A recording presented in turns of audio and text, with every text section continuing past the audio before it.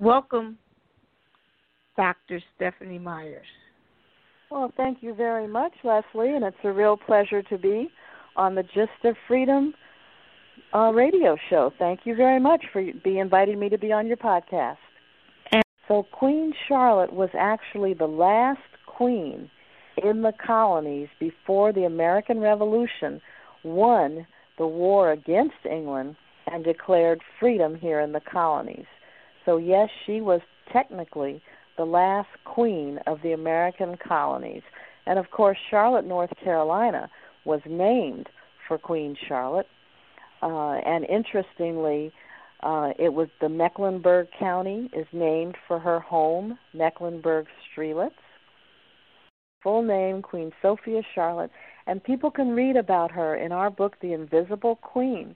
And it's available at our website, MyersPublishing.com. They can go right on the internet, www.myerspublishing.com, and they can read about her and learn about all the things we've been talking about today. Okay, so let's begin our discussion talking about Charlotte as a young woman and as a young girl and what she was like. And hopefully some of our young people can get some inspiration from learning about her life. She was born May 19th, 1744, in a city called Mirow, M-I-R-O-W, Mirow, in an area called Mecklenburg-Strelitz in northeast Germany. Now, first I want to mention to you, Leslie, that May 19th is an important date because this is the date that Prince Harry and Meghan Markle got married a few weeks ago. So we'll talk about that more later. But she got married on May 19th in Mecklenburg-Strelitz. Now, that's about 100 miles away from Berlin, and a lot of people have heard of Berlin, Germany. So this is about 150 miles west of the city of Berlin. Charlotte was eighth in a family of 10 children, so she had a big family. And her dad's name was Duke Charles Frederick. Her mom was Duchess Elizabeth Albertina. And so she was raised in this little area in Germany, which was really very, in many ways, it was kind of rural. They had a lot of animals in the community and a lot of parks. And so she was raised as a young girl in this community. It wasn't a big city. And so when she was young, her family put an emphasis on educating her. And that's what we want all of our parents to do. We want our parents to take time and teach people, teach their children different information. So Charlotte was tutored in 3 languages, German, French, and Italian, all when she was a young girl. And then, of course, as she grew up, she learned English when she moved to England. So she learned as a young girl, she loved school, she loved to read. She went to a school called the Hereford School for Girls, and she really enjoyed being educated. So Charlotte had a lot of talent and a lot of skills as a little girl. She took interest in the nature around her, the plants, the animals, in addition to her reading and learning to be how to be a musician as well. Well, Charlotte, talking about Charlotte's lineage and her background and how it was that she came to be educated, because a lot of young girls in the 1700s, they didn't go to school. But let's start with her lineage. Charlotte's mother, her name was Elizabeth Albertina, and she was descended from her mother's side from a Moorish branch of the Portuguese.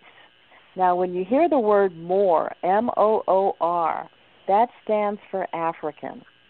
So Charlotte's mother came down a family line where there was a ruler named Alfonso. He was a Portuguese ruler, and he had a lover, a woman named Madragana, who was supposed to be a Moor.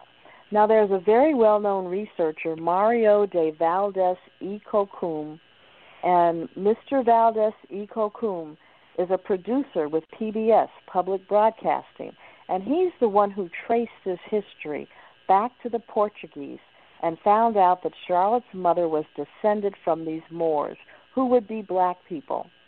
So that's where Charlotte gets her mixed-race heritage from. She was a mixed-race woman with a blended background. And her father was German, and her mom had the Moorish heritage. So in this time, in this era in Germany, they had a blended family. But it didn't matter because her father obviously loved her mother and loved his children. And so she went to school because she was part of a noble family. Her dad was a duke, and he was the leader. He's like being the mayor of a city. In Mecklenburg-Strelitz, he was an official. So she was in a leadership family, and that's how she was able to go to school and learn. But it was very unusual for a young girl to have a chance to go to school during that era. But she took advantage of it. And we want our young people to realize when you're going to public school, charter school, home school, private school, whatever school you're in, buckle down and take advantage of the learning opportunity. And that's what Charlotte did. Well, in America, certainly, and particularly people who had one drop of black blood, during the time that Queen Charlotte was a little girl in the 1700s, slavery was very, very big in America and in Europe and around in South America. And so black women definitely could not own property unless they were free, but there were very few free ones, and neither could black men unless they were free. So, yes, it was a real problem for women, and in the case of white women, they could not vote, and in many cases, they could not inherit or own property either. So women, today we have the Me Too movement, but back in the 1700s and the 1800s, there was no Me Too. There was a Me Nothing movement. Women couldn't vote, women couldn't work, women couldn't do a lot of things. So, but Charlotte's mother, I was fascinated with her mother, Princess Elizabeth Albertina. They call her Duchess or Princess, because she was a very smart woman. And when Charlotte's father died, Duke Charles, Charlotte's brother, Duke Adolf, was only 14 years old, and he wasn't ready to govern Mecklenburg-Strelitz at that time. So her mother, Princess Albertina, took over as the head of the government while her son grew up. And she was very well respected, and people respected her from England, Prussia, Scandinavia, Scotland, and France, including in England, where they learned about Princess Albertina and how she was really taking care of the government there in Mecklenburg-Strelitz, and that's one of the things they were impressed with. Well, now we have to switch directions and ask the question, how did Queen Charlotte become a queen? How did she go from being a princess to a queen? And that's a really important question. She was in Germany. How did she get to England? We're going to switch places for a minute, and we're going to go to England, where a young man named George III was living. And George III was the son of Frederick, the Prince of Wales, and his mother's name was Princess Augusta. Well, George III, his father died, and he was supposed to become the king. And he was a young man, and he had some issues. He enjoyed kind of messing around. He had some girlfriends, and he wanted to be his own man, but his mother wanted him to become king of England. So she had to get George III married because it was very important for a future king of England to have a wife and a family. So the queen, not the queen, but his mother, Duchess Augusta, they called her the Dowager Augusta. The Dowager Augusta decided to go on a search and find out which young women in Europe could be possible candidates to marry her son.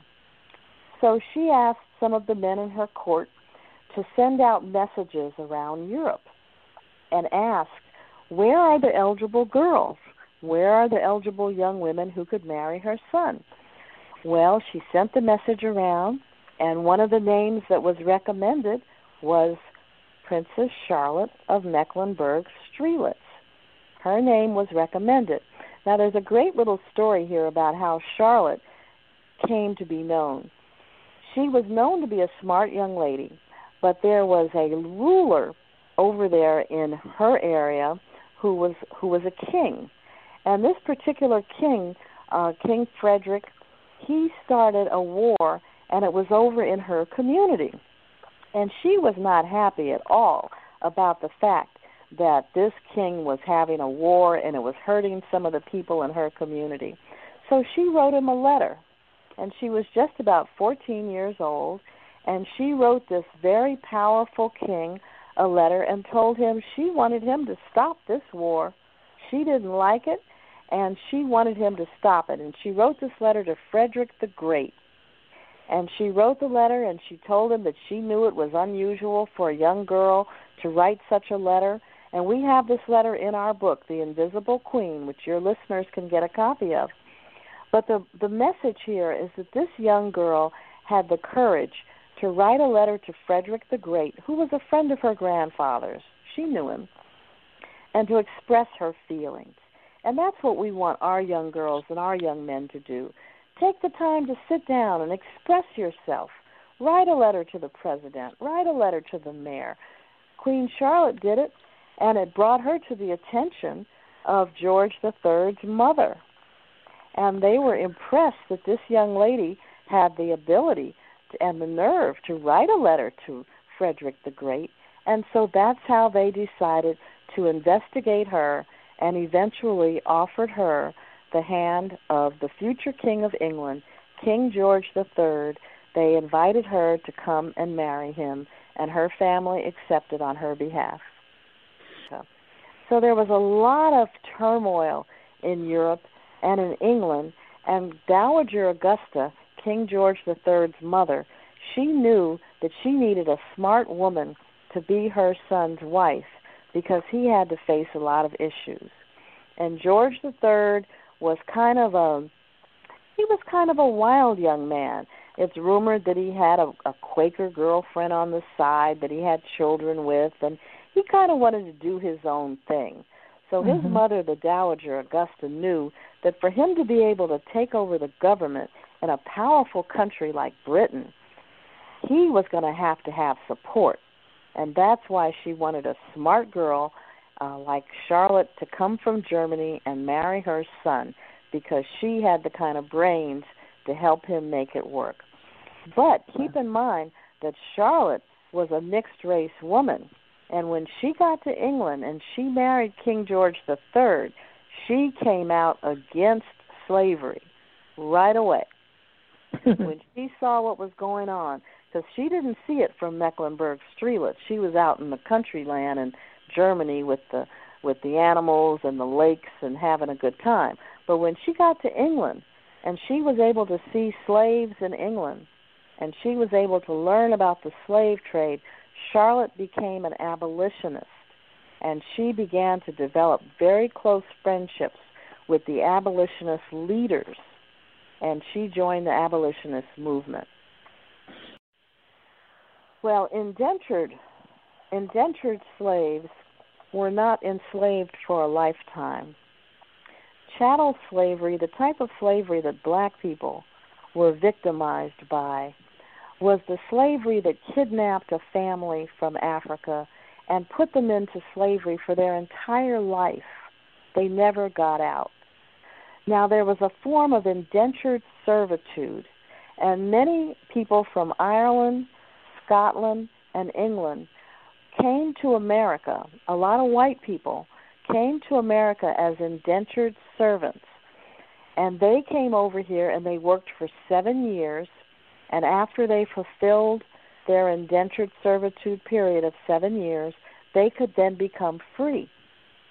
And many of the indentured servants who were white were offered positions to go into the police department and to become overseers on plantations. And they became people who then became like law enforcement over the chattel slaves that black people were.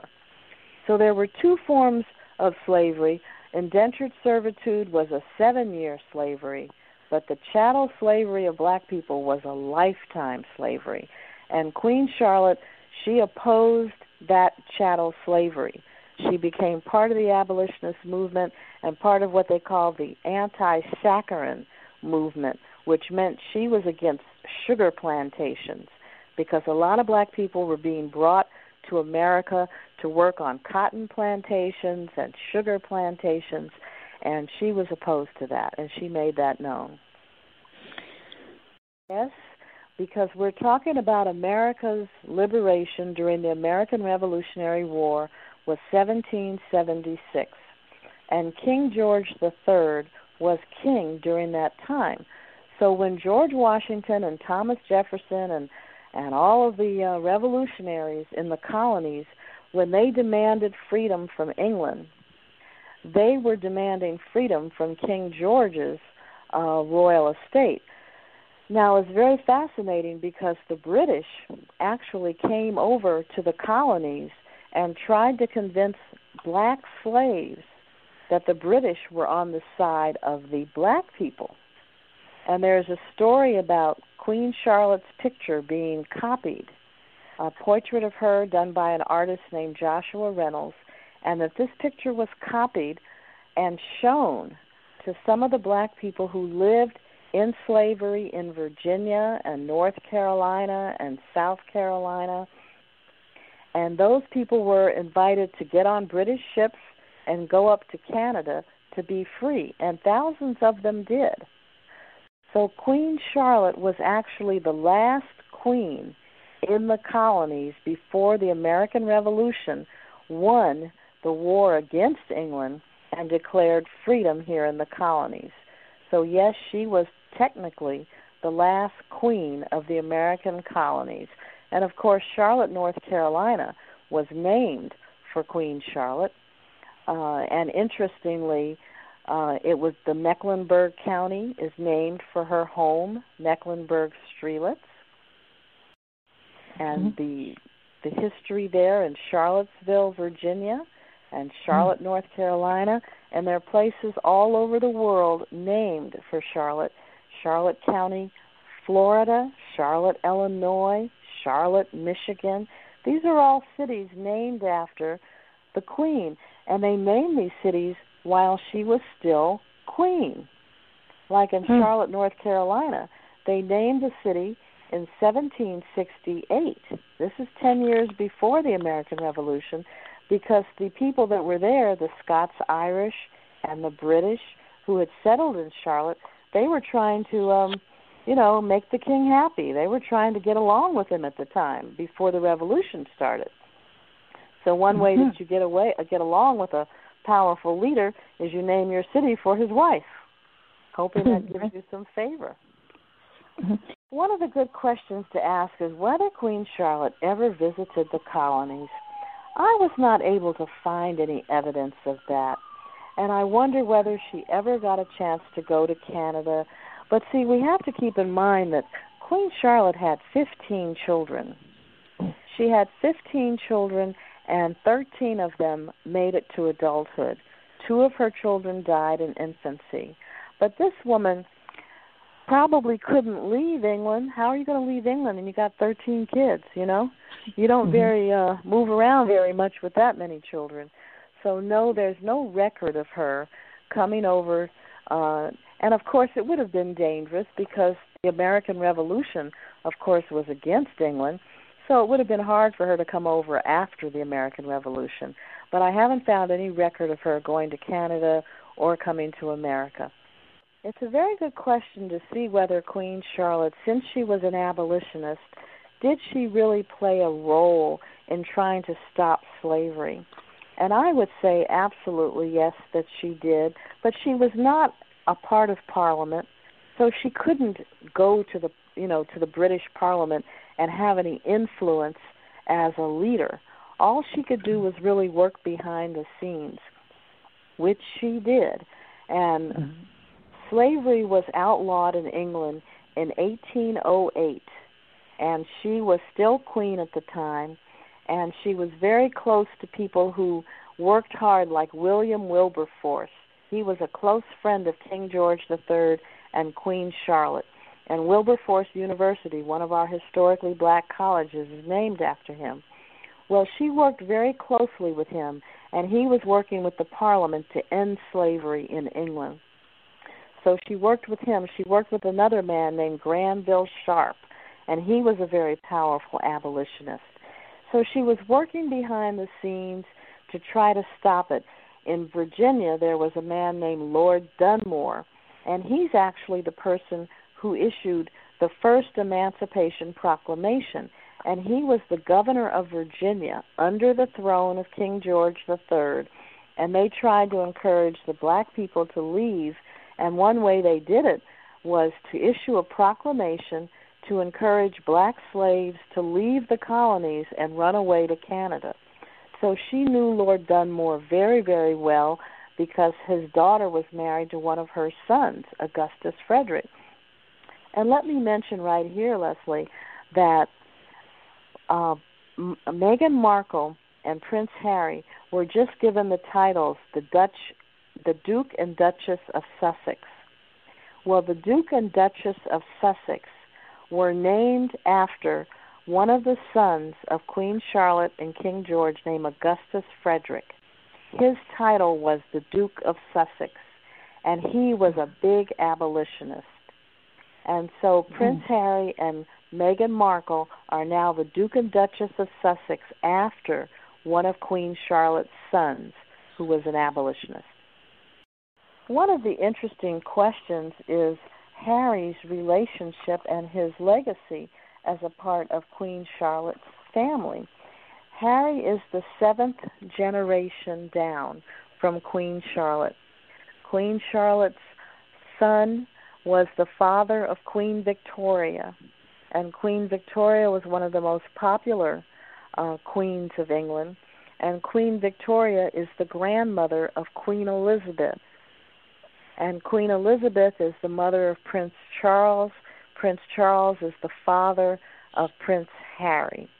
So 7 generations from Queen Charlotte and King George III is how Prince Harry gets his legacy. And some people laugh and they say when you look at Prince Harry, his little red hair is a little frizzy. And if you look at Prince Harry on YouTube and Google Prince Harry dancing, oh, he's got a whole lot of soul.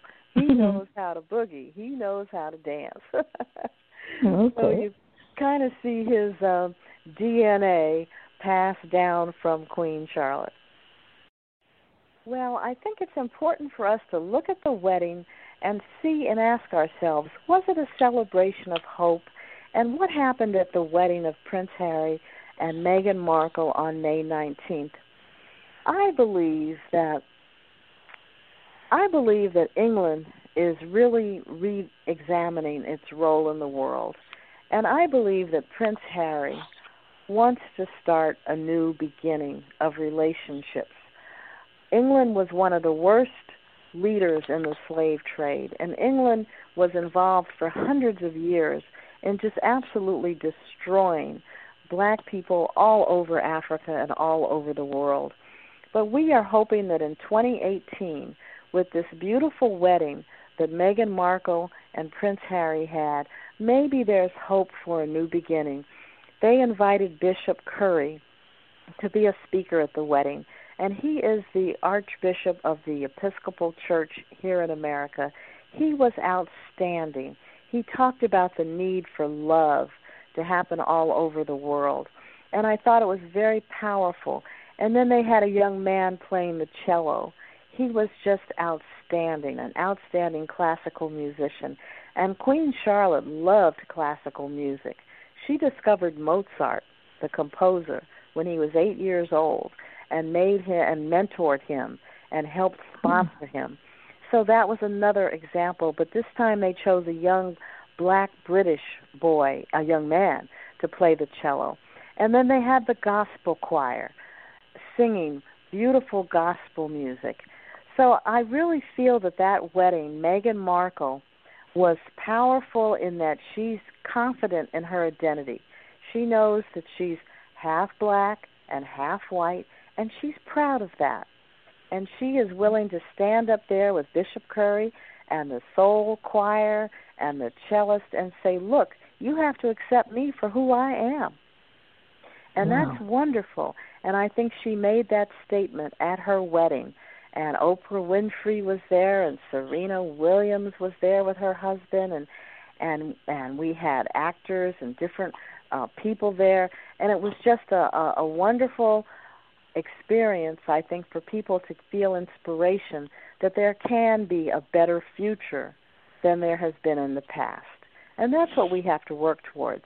And so Queen Charlotte, being educated, discovering Mozart, being an abolitionist, having 15 children, going to school, she was also a scientist.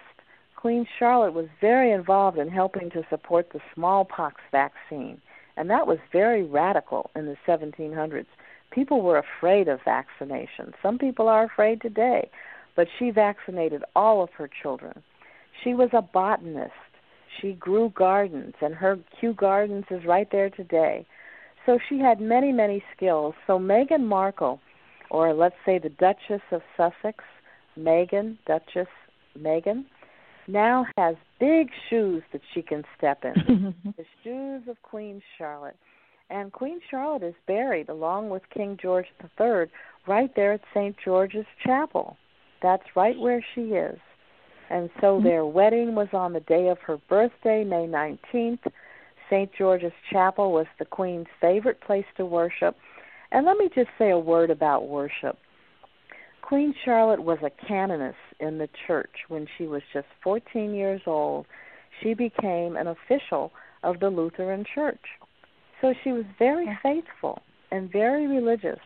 And in North Carolina and in other parts of the country, we have strong church communities where people go and they believe in prayer. Well, she did too. And that's something that Bishop Curry was appealing to when he said, love, we need love. Well, Queen Charlotte, Queen Sophia Charlotte, her full name, Queen Sophia Charlotte, and people can read about her in our book, The Invisible Queen. And it's available at our website, MyersPublishing.com. They can go right on the internet, www.MyersPublishing.com, and they can read about her and learn about all the things we've been talking about today. Yes. One of the important things to talk about when we talk about Meghan and Prince Harry is the role of Meghan's mother, Doria Ragland. Doria lives in Los Angeles, California, in an area called Windsor Hills, which is a very nice community where black people live in Los Angeles. She's a social worker. She's a coach in yoga, and she's a very insightful woman. And I think we have to give a lot of credit to Doria because Meghan went to an outstanding girls' school in Los Angeles. In fact, when she got married, the school had a sleepover so the girls could see the wedding starting at 5 in the morning, and they could celebrate Meghan's marriage to Prince Harry. Doria Ragland is a visionary.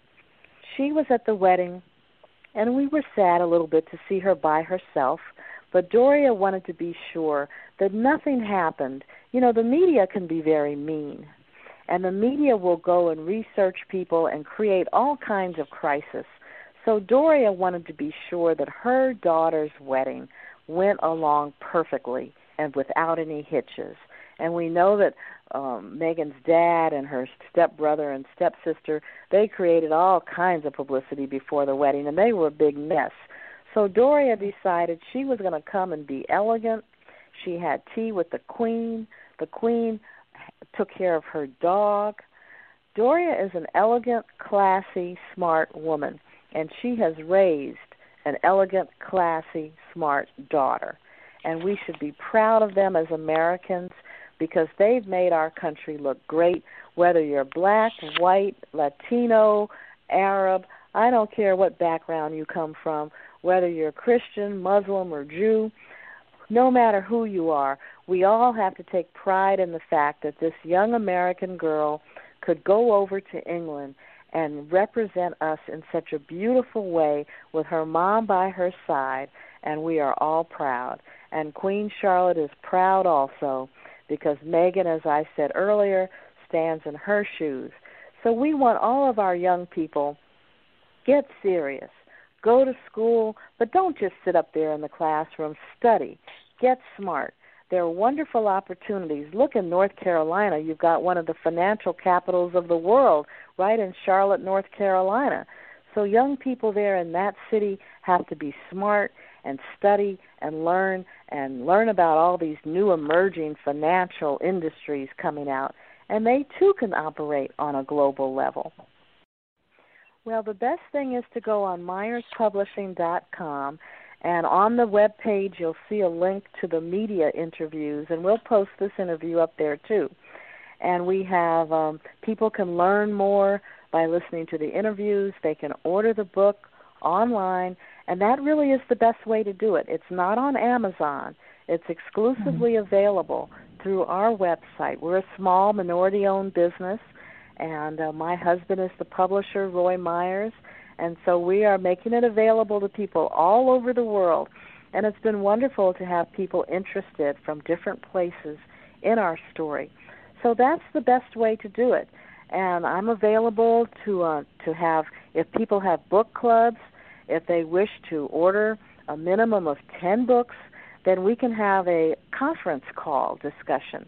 And that's been a lot of fun, where the people get the books in advance, and then they have a book club meeting, and then we can call in on a conference call line and have a conversation. So that's a way that we can connect also. Okay. Well, again, I want to thank you for coming on The Gist of Freedom. The name of the book is The Invisible Queen by Dr. Stephanie Myers. Please go out and celebrate our Black history every day by purchasing this book and sharing it. And we at The Gist of Freedom we're delighted to have you, Dr. Myers. And I want to give a shout-out to the Charlotte Museum of History, to Adria Foch, the director at the Charlotte Museum of History. They hosted a book lecture a few weeks ago, and it was outstanding. And also Parkland Books has the book available in Charlotte as well. So we're really proud that your city is celebrating its 250th anniversary, the city of Charlotte, by having the story come out, and the local museum was the leader of that, the Charlotte Museum of History. Wonderful.